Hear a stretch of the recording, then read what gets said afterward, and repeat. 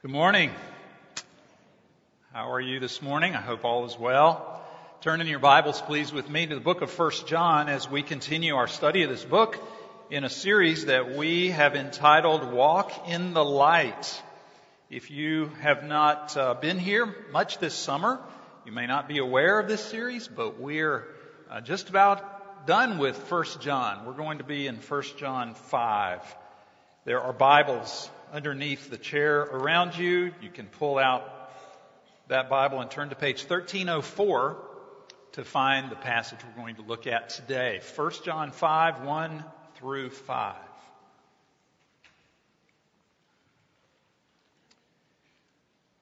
Hear God's word.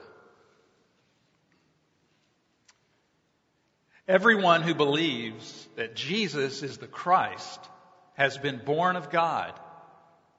And everyone who loves the Father loves whoever has been born of him. By this we know that we love the children of God when we love God and obey his commandments. For this is the love of God, that we keep his commandments. And his commandments are not burdensome. For everyone who has been born of God overcomes the world. And this is the victory that has overcome the world, our faith. Who is it that overcomes the world? Except the one who believes that Jesus is the Son of God. The word of the Lord. Let's pray. Come, Holy Spirit, and breathe upon these words that we've just heard. Illumine our hearts that we might understand them, Lord, and then fill us that we might apply this passage as we leave here today. Lord, help us be doers of the word and not hearers only. We ask this in Jesus' name. Amen. It's really cool that we're looking at this passage of the Bible on the weekend that the Olympics are beginning. I love the Olympics. Enjoy watching all of those different events. I know you do too, but it's really cool that we're looking at this time because in verse 4, do you know what the Greek word for victory is? It's the Greek word Nike, N-I-K-E, Nike. Just do it, right? And then the word overcomes, which is in verses 4 and 5, is a form of that word, the same word Nike. I pulled up Nike.com on my computer and wondered if they're still using Just Do It, and they are. But now they have another line, I think, to promote a shoe line of theirs that says, life isn't about finding your limits. It's about realizing you have none. Give me a break. Everybody in this room knows our limits, right? But Nike is promoting this idea that you can just do it. Just do it. You have no limits. I do like watching the Olympics, but what is the message we get as we watch? In the announcer, in the commercials that surround the Olympics? Well, historically the Olympics is rooted in paganism, and that comes out, doesn't it? In the just do it message that we get throughout the Olympics. It was a tribute originally to the gods Zeus and Hera. Christians didn't even participate in the early years of the Olympics. The Christian emperor Theodosius banned the Olympic Games in the year 391. Finally, in 1896, a French aristocrat by the name of Pierre de Coubertin helped revive those games. But here's what he said. Listen to this. The first essential characteristic of the Olympics is to be a religion. It represents above and outside the church humanity's superior religion. Now, praise God, there are some Christian athletes participating in the Olympic Games. And some of them are quite public in their profession of faith, which is very encouraging. But the Apostle John, in this passage that I just read, is talking about victory. And he's giving us a totally different philosophy from just do it. John is saying, if you want to overcome, if you want to experience victory and joy and fulfillment in your daily life, which hopefully all of you do, You do it by faith. The message of this text is faith is the way to overcome. Did you see all the faith words in this passage as I read it? All of these words, 3 words, are forms of the same Greek word. Believes in verse 1. Faith in verse 4. And again, believes in verse 5. So this text is bound together by this theme of believing, having faith. What is faith? Well, the simple answer is that faith is believing in Jesus Christ. But let's break that down some more. Here's a chart. You can see this triangle. I'm borrowing this from a long tradition in the Reformed faith of looking at faith in terms of 3 words in Latin. Maybe you've heard these, and I think this is a great definition of faith. Faith consists of 3 things. First of all, knowledge of facts. And then second, assent or agreement to those facts. And then finally, trust. And those 3 Latin words are notitia, assensus, and fiducia. Let me explain what those are. First, notitia. Those are the facts or the content or the raw materials of the gospel. You know, things like there was a man named Jesus. He was born of a virgin. Lived a perfect life, died on the cross. The Bible is God's Word. God is triune. God is love. Jesus rose from the dead. See, that's the raw materials of faith. You have to have that. You have to believe in something. Faith is not just faith in faith. You can't just believe positive thoughts, although a lot of people in our day and time would have us do that. You have to have content. That's why it says in verse 1, everyone who believes that Jesus is the Christ. And verse 5, who is it that overcomes the world except the one who believes that Jesus is the Son of God? See, those are the facts. Secondly, is a sensus. A sensus is conviction about those facts. In order to have faith, you have to agree or assent to the truth of those facts that I just listed. You know, there are thousands of Bible scholars out there who know about the Bible's claims. Many of them know more than you and I do, and they even teach about those claims. Take Richard Dawkins, for example. He's a famous atheist. He has the notitia down really well. He just doesn't have a sensus. He doesn't agree that they are true. But then notitia and a sensus are not enough.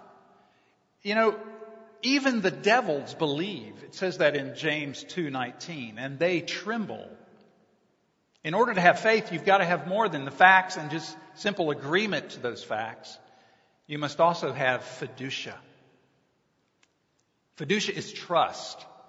Trust is when you not only know certain things about Jesus Christ and you believe that those things are true, but when you turn from trusting in anything or anyone else. Another word for that would be repent. Trust is when you turn and repent from every other source of trust and you rely upon Jesus and commit your life to Him. Think about bungee jumping for a moment.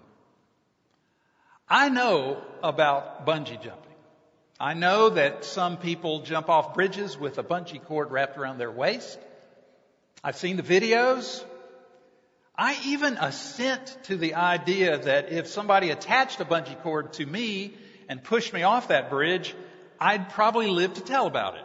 So I've got the notitia and the assensus, but I will never go bungee jumping because I don't have fiducia. I like the bridge. Thank you very much. I'm not willing, you see, to transfer my trust from my own 2 feet to that bungee cord. You know, I have friends who know a lot about Jesus, the Bible, many other things, and they believe those facts to be true. They're not atheists, but it's just head knowledge they have. Mere intellectual assent. They have not yet made a commitment of their lives, their livelihood, their time, their money, their ambitions, their goals to Jesus Christ. They do not follow Jesus. They don't have a day-by-day living, bungee-jumping relationship with Jesus Christ. Maybe that's true of someone here this morning. Maybe you know a lot. You know the Bible. You do go to church and you're very aware of the things of God. But you haven't yet come to that point of leaping into Jesus' arms. Transferring your trust totally to Him. In order to be a Christian, you see, in order to have faith, you must have all three. Knowing, agreeing, and trusting in Jesus Christ. Okay, so let's dive into the text now. Now that we've got that under our belts, what is faith? Let's talk about three things. Let me share three things with you. First, three things about faith.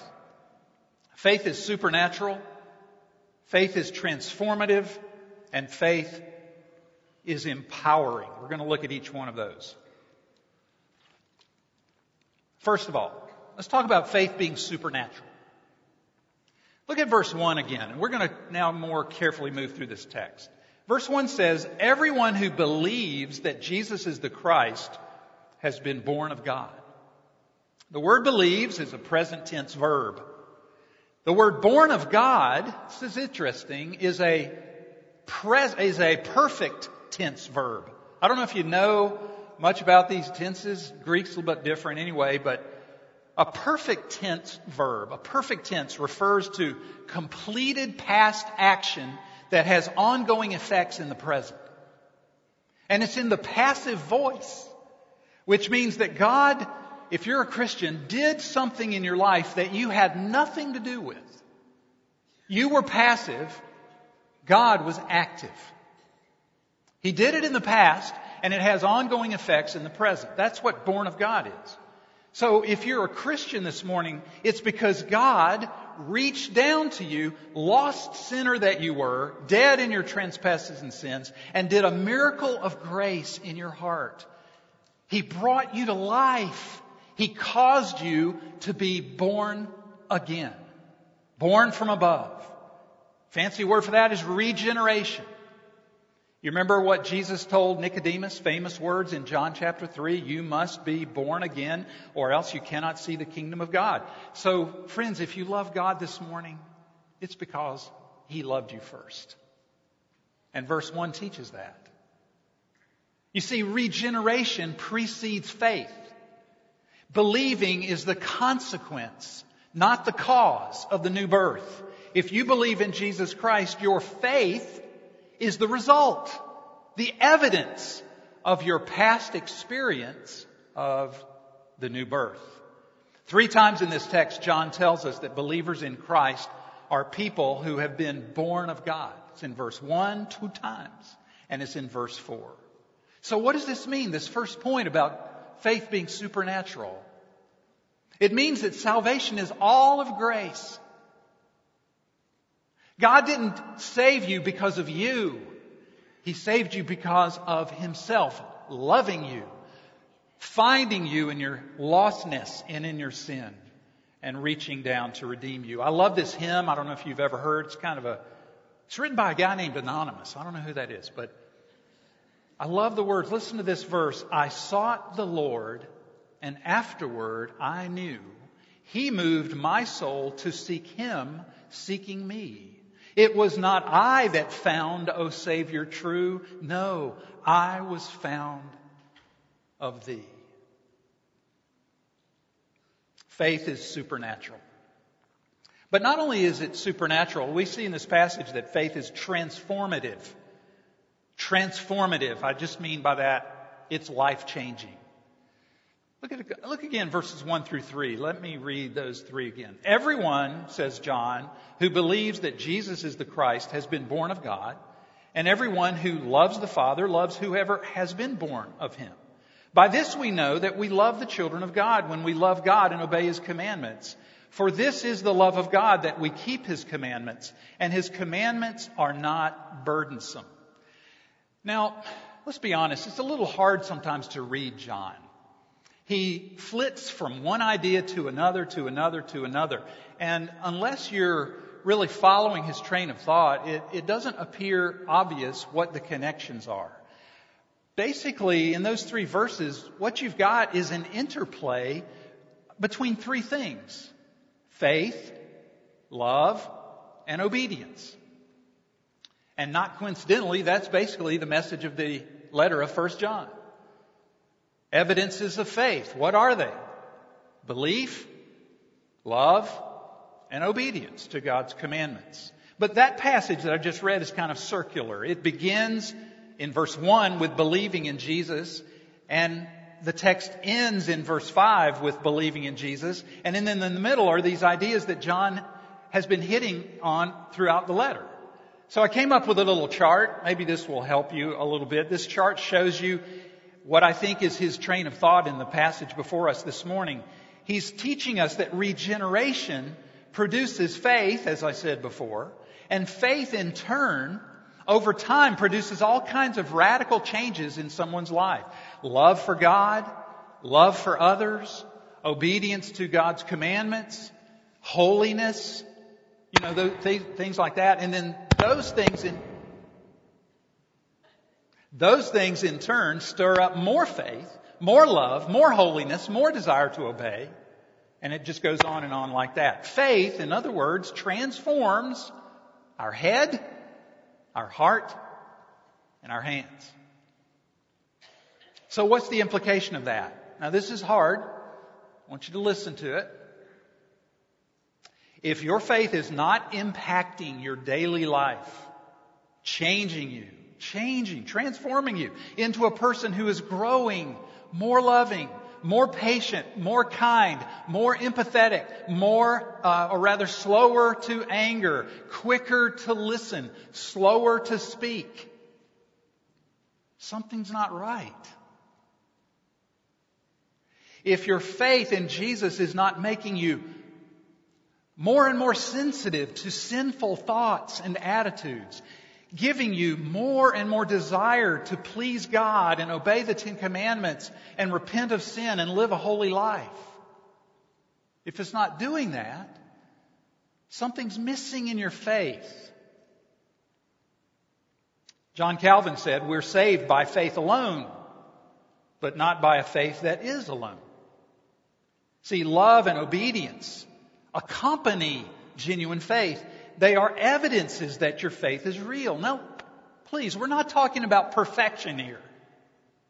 We're not talking about perfection. We're still going to sin, you and I, even though we've been reborn. But true faith produces renewed character. Sanctification is taking place in the life of someone who's been born again. So let this text examine you and me. Let's let it examine us. When you look into your heart, do you see a desire to love God? A desire to obey His commandments? Do you see a growing, albeit slowly, sometimes fits and starts, sometimes backwards 5 steps and forward 1 or 2, but do you see a growing love and respect for other people, even those with whom you disagree? When you sin against God, does it grieve you? Does it make you sad and sorry? Do you come to the Lord and tell Him you did that? When you hurt other people with your words or actions, do you seek to make things right? See, genuine faith is evidenced by those things. Is Christianity making you more humble or more proud? Is it making you more careful or more careless?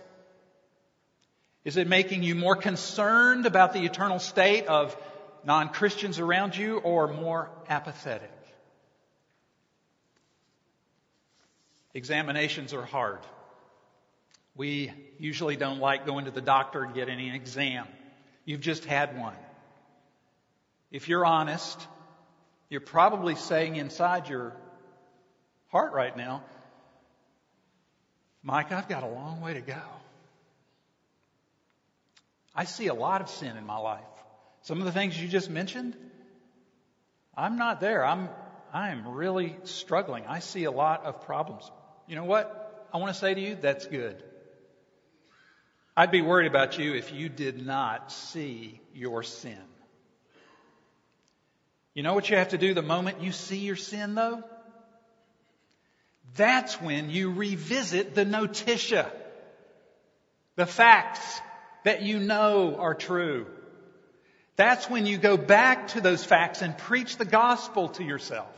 Remember what I said earlier about the word believes in verses 1 and 5? It's in the present tense. That means you never stop believing the gospel. You believe all the time. That's what you do when you see your sin. You believe the gospel. You believe, verse 1, that Jesus is the Christ. What does that mean? It means He's the anointed one. He's the Messiah. He's the promised deliverer who came to bear your sins upon His own body on the tree. He's the one promised in the Old Testament who would be, what does it say? Pierced for our transgressions, and who suffered and was crushed for our iniquities. And He did that for you because He loves you. You are the object of His affection. And you believe also, verse 5, that Jesus is the Son of God. What does that mean? Well, it means that He is co-equal with God, that He is the one and only Son, the unique God-man, who even though He was in the form of God, what does Philippians 2 say? He thought it not robbery to be considered equal with God, but He made Himself nothing, taking on the form of a servant and laying down His life for His brothers and sisters. See, when you see your sin, as you should and as you do, you must run to Christ, the Son of God, and lay hold of Him and His righteousness and His promises, and you rest in Him. You confess your sins. You claim the promise that we saw back in 1 John chapter 1, that God is faithful and just to forgive us our sins and to cleanse us from all unrighteousness.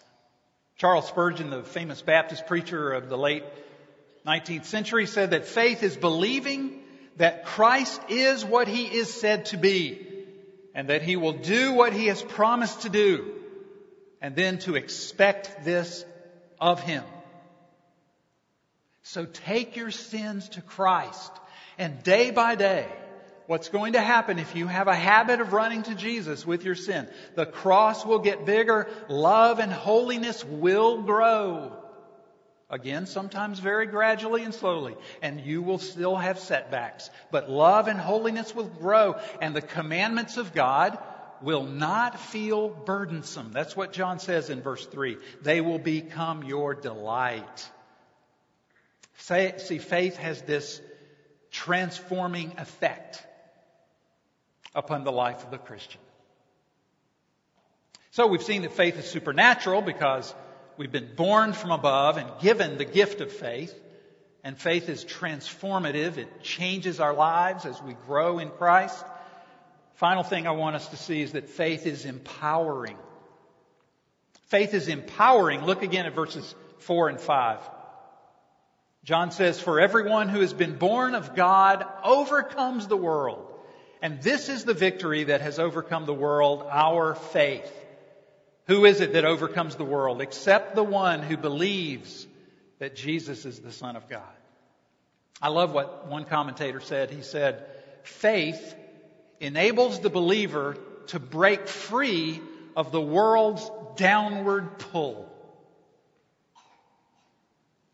Have you experienced the downward pull of the world?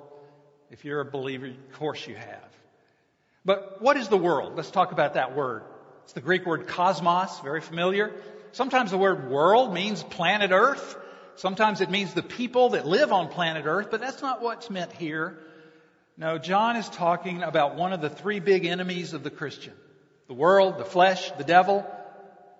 The world is the evil system that is over against God.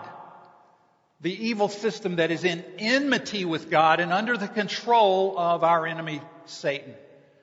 The world is the self-centered, God-hating, life-destroying, truth-defying, corrupt value system that seeks to control your mind, wreck your family, steal your soul, ruin your future, and entice you away from Jesus, His cause, and His people.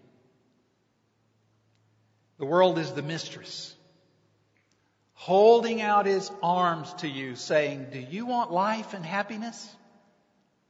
Come to me, all you who labor and are heavy laden. Leave God and come to me. See, the world is the system that promises life but does not, cannot, will not ever deliver. We learned earlier in 1 John about the world. What is it? John told us that it is the desires of the flesh, the desires of the eyes, and the pride of life. You can pretty much take anything that you struggle with in this world and put it under one or more of those categories. You see many examples in the Bible of the world system wreaking its havoc upon people. Adam and Eve chose the world when they rejected God's prohibition of the tree of the knowledge of good and evil in the Garden of Eden, and they ate the forbidden fruit. King David chose the world when he raped Bathsheba and killed Uriah the Hittite. The prophet Jonah chose the world when he ran away from God and sought life in Tarshish. The prodigal son chose the world when he demanded his share of the father's inheritance and left home to pursue happiness in wild living. But the older brother of the prodigal son chose the world when he stayed home and tried to work his way into his father's love. Simon Peter, the disciple, chose the world when he tried to impress his legalistic Jewish friends and played the hypocrite. But what about John's readers? What do you suppose the world was for them? The world was false teaching, heresy. We've talked about that. The spirit of the Antichrist. And John wrote this letter to urge them, don't you dare give in to that. The real question is, what is the world to you? How does it hold its arms out to you, offering you life and fulfillment and significance if you would but put your faith aside for a little while and go to bed with her? I'll tell you what it is for me. Every time I walk up here and look at a big group of people like you all, I battle the world's system of finding approval in people.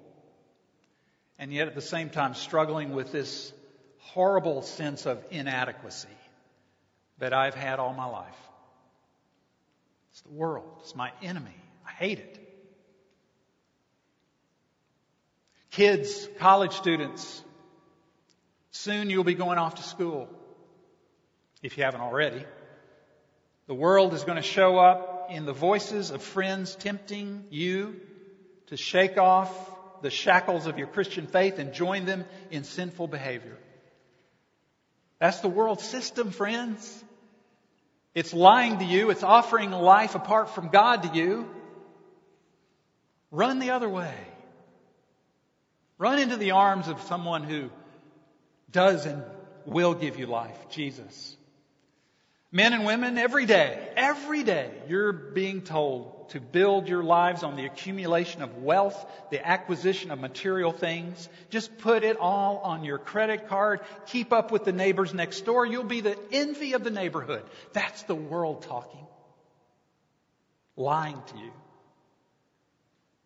You live in a culture that says the Word of God is an outdated book, hopelessly out of step with modern life. Don't take it seriously, says the world to us. Church is a waste of time. The gospel is intolerant. God is dead. Jesus was a misogynist. Give it up. Have some fun. You've heard those voices? It's the world. It's the world lying to us. And it only seeks the ruin of our souls. The thief, said Jesus in John 10, comes only to steal, kill, and destroy. And that's the world's agenda. The world system is everywhere you look, isn't it? It's on TV, it's at work, it's at the Waterford Town Center, it's at school, it's on the playground, it's at your book club, it's in the gym, it's in your neighborhood. It even shows up in here when you and I seek our own comfort instead of the needs of our community. It's the world. But John says, despite the pervasiveness of the world, you can live in victory. In fact, in a very real sense, John says you already have the victory. Did you see that in verse 4? The second half of verse 4 says, this is the victory that has overcome the world. Past tense, has overcome the world, our faith. See, if you're a believer, you share in a victory that was already won by Jesus on the cross and in the empty tomb 2,000 years ago. John 16:33, words of Jesus, he said, in the world you will have tribulation. But take heart, I, he says, have overcome the world. Already, Jesus has overcome the world. In the book of Revelation, chapter 5, it says that the Lion of the tribe of Judah, the root of David, has conquered.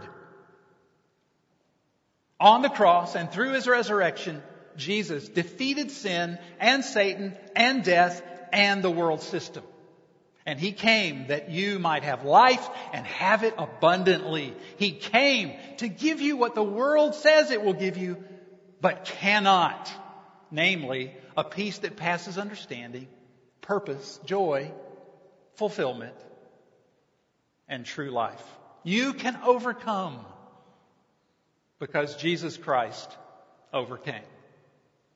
Every day you and I face the downward pull of the world. So, when it rears its ugly head, what should you do? Just so happened to pick up my copy of the Valley of Vision. Some of you know what that is. It's a book of prayers that were originally penned by some of the Puritans several hundred years ago. And sometimes on Sunday morning, that sounds really good, but I'm really not that faithful. But sometimes on Sunday morning, I'll pull this out and just open it up, and wherever the page happens to fall, I'll read that prayer. And I wanted to read this prayer to you because it is what we should do when the world rears its ugly head. We should pray something like this. Listen. O God, the author of all good, I come to you for the grace another day will require for its duties and events. I step out into a wicked world. I carry about with me an evil heart. I know that without you I can do nothing, that everything with which I shall be concerned, however harmless in itself, may prove an occasion of sin or folly unless I am kept by your power. Hold me up and I will be safe.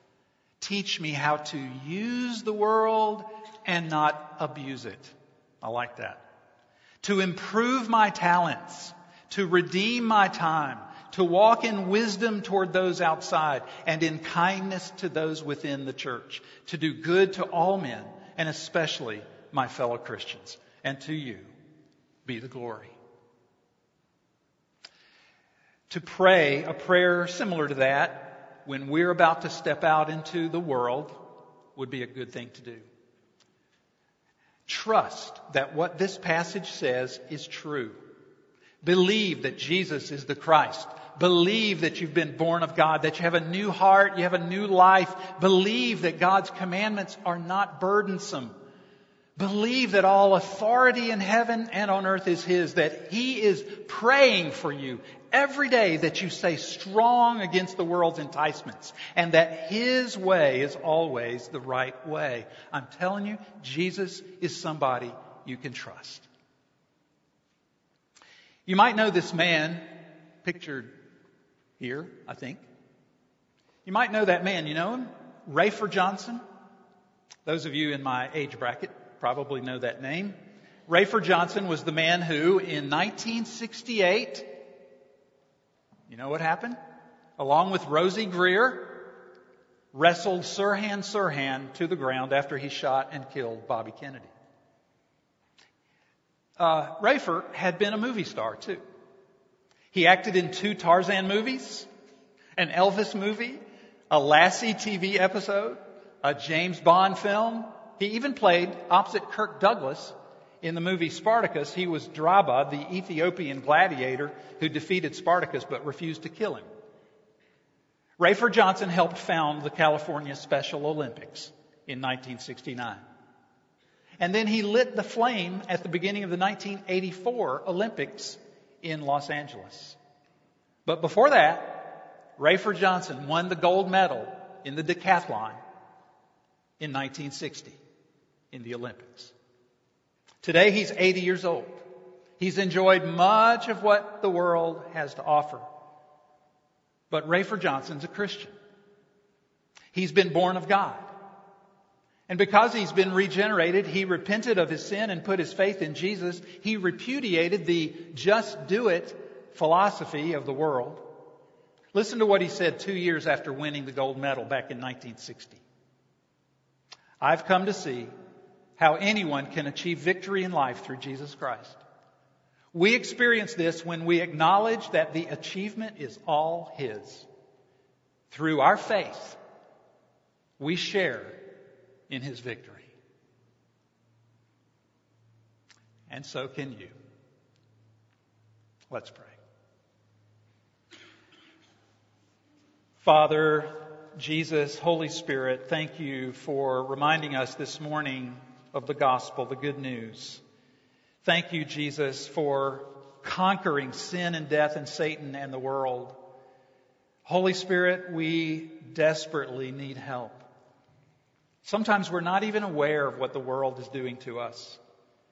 Sometimes we just blindly move forward, not even aware that the world has enticed us into its arms. So please give us a discerning spirit. Help us to see and hear the voice of the world. Lord, we would pray that we would not run away from the world.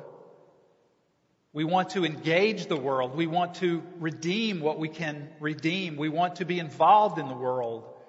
Lord, we want to be people in politics and education and medicine. We want to be inventors and artists and musicians. Lord, we want to be in the world. And we need your help to do that. But Lord, what we also need help with is not being of the world. Not letting its lies seep into our thinking and begin to define us.